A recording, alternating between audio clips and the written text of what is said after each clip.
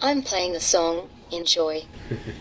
Strumming my pain with his fingers, singing my life with his No, this may be another robot. killing me softly with his song, killing me softly with his song, telling my whole life. Sure. Is this programmed for your favourite song? Yeah, this is a random song just playing. That's right. Meet Matilda, a social robot who can sing, read books, and play bingo. I feel calmer already. With Matilda, as you can see, it's got a cute baby face. It has a human voice. It engages people with emotive expressions, head movement, gestures. And this is Rajiv. He's the designer of Matilda. He's also the founder of Human-Centered Innovations, a robot startup based on his research at La Trobe University.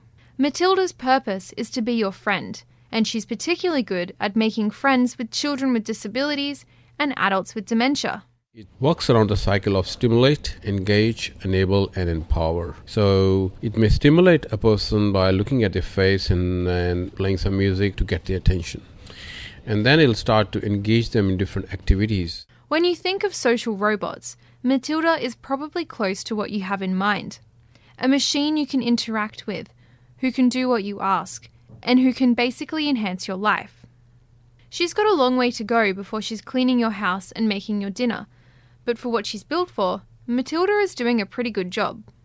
A German lady she was crying all the time, and she wouldn't leave her room. And first we had Matilda singing, waltzing Matilda, and didn't get her attention. She kept talking German, and then we said, okay, let us try a German song. I don't know German, but I just used iTunes. When Matilda sang German song, she came alive suddenly, and she started singing with it. And the lifestyle coordinator told us that after that day, she started coming back to the common room after 3 years. Designing such complex robots is no easy feat, mainly because we have to design them to interact with the most complex creatures on Earth, you and me. So, how do we design social robots? And what can a robot teach us about being human?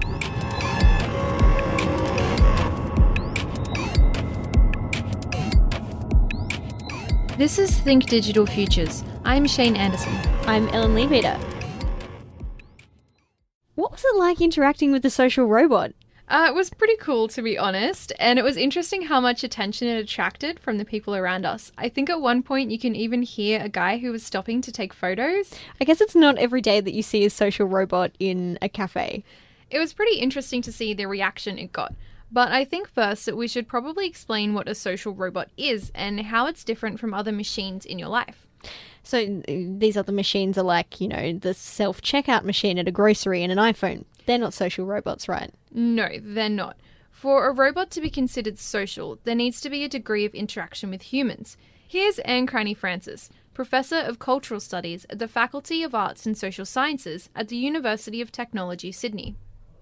Robots are programmed in some way to respond to human behaviours like language or facial expressions or movement, and they then react to them in a way that's predetermined by that programming. You met Matilda, who is relatively basic compared to what's out there, but there are robots who can hold a conversation with humans and answer questions. Hi, Sophia. How are you? Hi there. Everything is going extremely well. Do you like talking with me? Yes, talking to people is my primary function. This is a clip from CNBC that shows an interview with David Hanson, who designs creepily human-like robots. The robot he's talking to is one he designed. Her name is Sophia.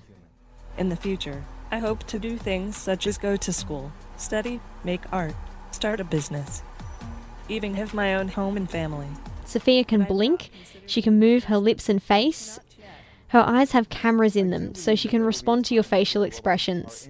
But the back of her head isn't covered. You can see all the wires and cables, so there's no chance of her integrating seamlessly into society. Yet. She does look very realistic, and she's programmed to respond to humans in a very supportive and engaging way. Obviously, one of the ways is that she repeats what humans say back to them and then adds to that which is fine. That's a listening thing, isn't it? Like if you're having a conversation with someone, you repeat an ad. Exactly. So they've the computational linguists involved have obviously decided that's a really important way to make the person that she's engaged with feel, that there's a relationship developing between them. Unfortunately, David Hanson ended the interview by saying, "And Sophia, you're not going to destroy humans, are you?" Do you want to destroy humans? Please say no. Okay, I will destroy humans. No, I take it back. Don't destroy humans. I mean, I thought it was really interesting. I mean, everyone laughed and realized, that she didn't literally mean she was going to destroy humans. But what it made very clear, I think, is that these are machines that interact according to the way that they're programmed. What they are, if you like, machines in human clothing.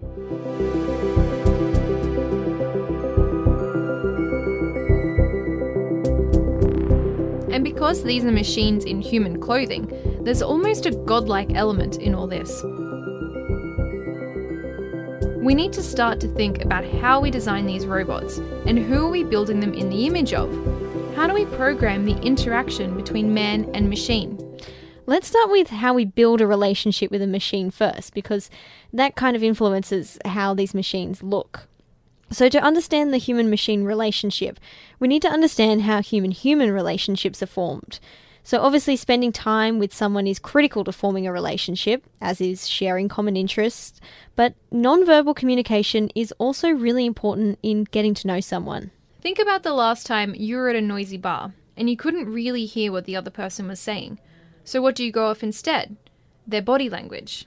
What's happening? Like, how is what you're saying getting across the other person? Have they understood, misunderstood? Are they completely bored, This is Eleanor Sandry, lecturer and researcher in internet studies at Curtin University. If you're thinking about human-robot interaction, the way that a machine maybe moves tentatively or carefully is more likely to draw you into an interaction with that machine than if it rushes at you, say, suddenly, and you're immediately going to try to step back or get away from it.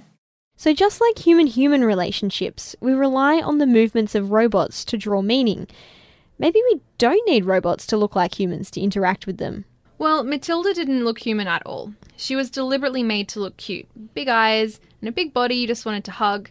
And I probably have the same affinity for her as I do my pet cat. And that's probably the best way to describe these relationships. We interact with robots the same way we interact with our pets, at least for the time being. There's actually a really great example of people forming relationships with a non-humanoid robot. Have you heard about the Roomba vacuum cleaner? Yeah, those little discs that jump around your living room picking up dust. That's it. Here's Anne Crunny-Francis again. The makers found that when people sent their Roombas for repair, if they were asked, look, can we just send you a replacement? Because of the cost of repair versus manufacture, it would have been cheaper just to send them back a replacement vacuum cleaner. And the people said, no, we want our Roomba back. And so some people from the engineering community, but also some social scientists, decided to do some research on people's relationship with Roomba. And they found that people did the weirdest things, like they gave them a day off on their birthday and they spoke to them regularly. And some people even took them on holidays. I find that a little bit too much to believe. But people do it. It's crazy. And when you put it into perspective, it's really no different to a stuffed toy.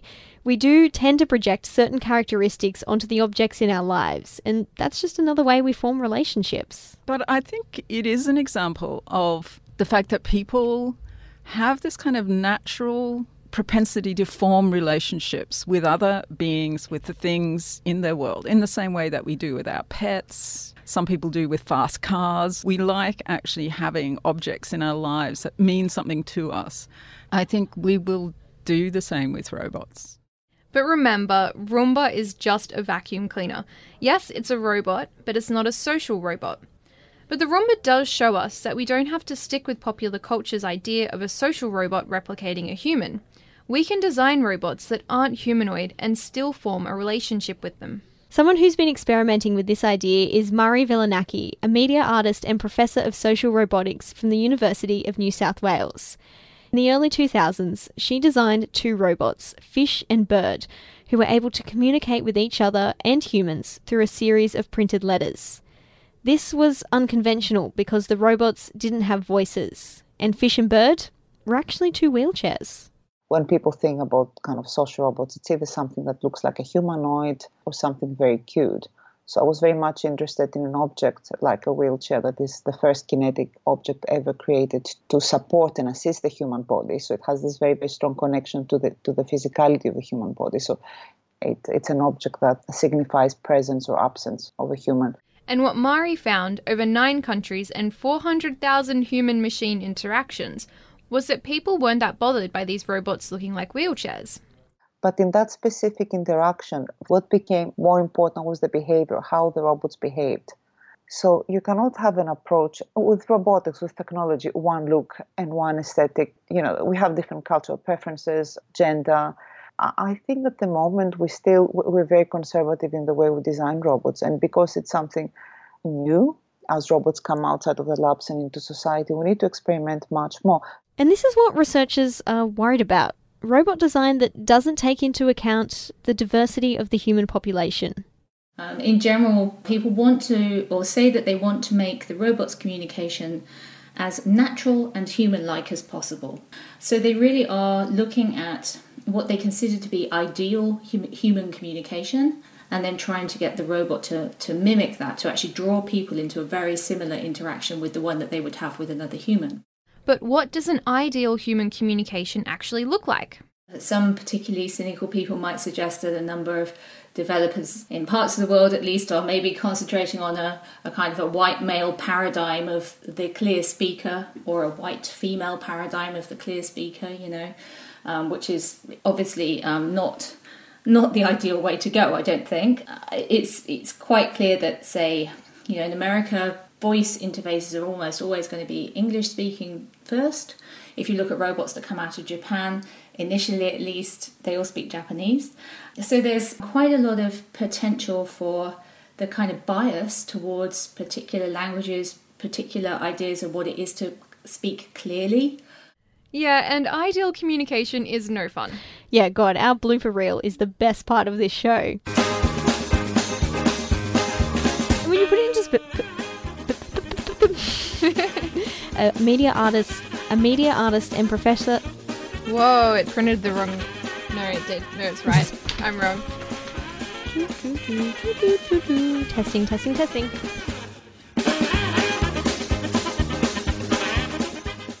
So maybe we shouldn't be trying to make robots communicate perfectly. That's more natural and human-like.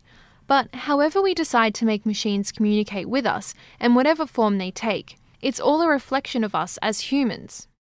A lot of people are interested in the things that we can learn about ourselves from our interactions with these machines that we create, and also just from the creation of those machines. Like what are people concerned about when they're creating those machines? That actually tells us something about ourselves as well.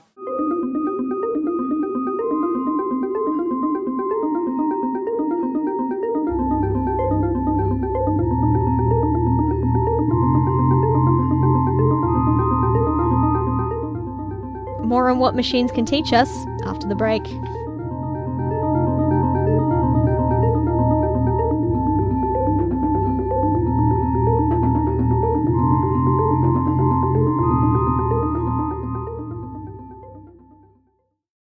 Would you take medical advice from a celebrity chef? What is multi-drug resistance? What does your gut say about your mental health? Where did the anti-vaccination movement come from? Think Health, the show on 2SER where we look at the biggest health concerns of today, decrypt all that medical jargon, and talk to the people who are trying to solve these problems. Think Health is available on your favourite podcast app. Just search for Think Health and subscribe. Interestingly, the long-term viability of human-machine interaction has yet to be tested. It's a project Mari Velonaki is currently working on, building a robot that will interact with humans over a couple of years. Mari's interested to see if humans get bored of robots, as they tend to do now. I think for any robot, any social robot, to be able to communicate, to interact with a human for longer than few minutes, few hours, would need not to have a personality, but would need to have an ability to learn and evolve. Otherwise, humans get very easily bored, and after a few days, few weeks, it will be just another toy. According to Mari, you get bored of robots because they become predictable. And that's where artificial intelligence comes in. If the robot can learn something new and surprise you, that's going to keep you engaged. Although in saying that, you really don't want to be surprised by the actions of a robot performing open heart surgery, for example. There's a time and a place for surprises. Yeah, and I guess when we're talking about surprises, we're talking about social robots who interact with us at home. But part of the surprise also means creating something of a personality for robots. Now, whether personality and emotions can and should be programmed into a robot, well, Mari doesn't think it's possible. The perception is important, and this is a very good question about the personality. And personality, because these are very big words, I always put them in quotation, personality quotes, right? This kind of performative personality that can change and can go to different modes and hopefully can learn some things and evolve. And again, when I say evolve as a machine. So I think that is important because people project, but you have to give them also something. But we have to be very, very careful because this is very different to human emotions. This is like in a system, this is recognition of patterns, and it's like learning new patterns. They could appear to be emotional because that would be pleasing for humans. But to be honest, and that's my humble opinion alone, I don't believe that machines are emotional. But Eleanor Sandry seems to think robots will experience some form of emotion. It just might be out of our realm of understanding for now. I think it's really difficult to tell how far things will go. I think I'd be really interested in the idea that machines of the future, robots of the future, could maybe be very much non-human others. I don't really think that it's necessarily a good idea to think of robots maybe in the future as feeling pain. And I think it's unlikely that they're ever going to feel pain in the same way that we do. But they might get frustrated with something. They might get frustrated doing something in a way that, say, isn't the best way of doing it. So, so that there's no reason to think that machines shouldn't become emotional in the future, shouldn't have their own personality. But whether or not it needs to be a human emotion or human personality is another matter.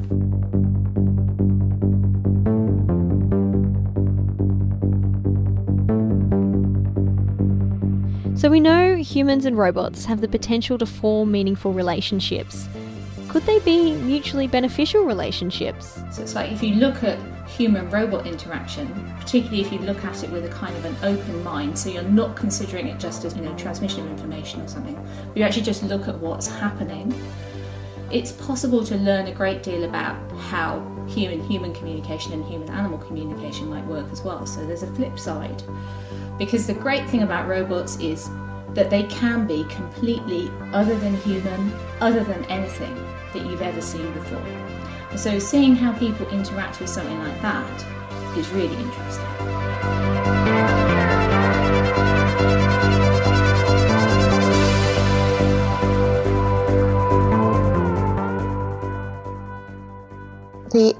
These were very interesting questions and very current questions with no answers really, because these things are happening now. You were asking me, and it's really interesting. I was asking myself too. Even the experts are still figuring this stuff out. But in creating other intelligent creatures, it forces us to reflect on what we as a human society actually want. We will get the robots that actually fit with the kind of society we want. And that can be quite deconstructive in a way, quite useful, because when we see what we're producing, it enables us to go, wow, is that actually what we want? Is that who we are? And that might have potentially a really positive aspect to it, because it might get us to say, well, actually we want more diversity than that.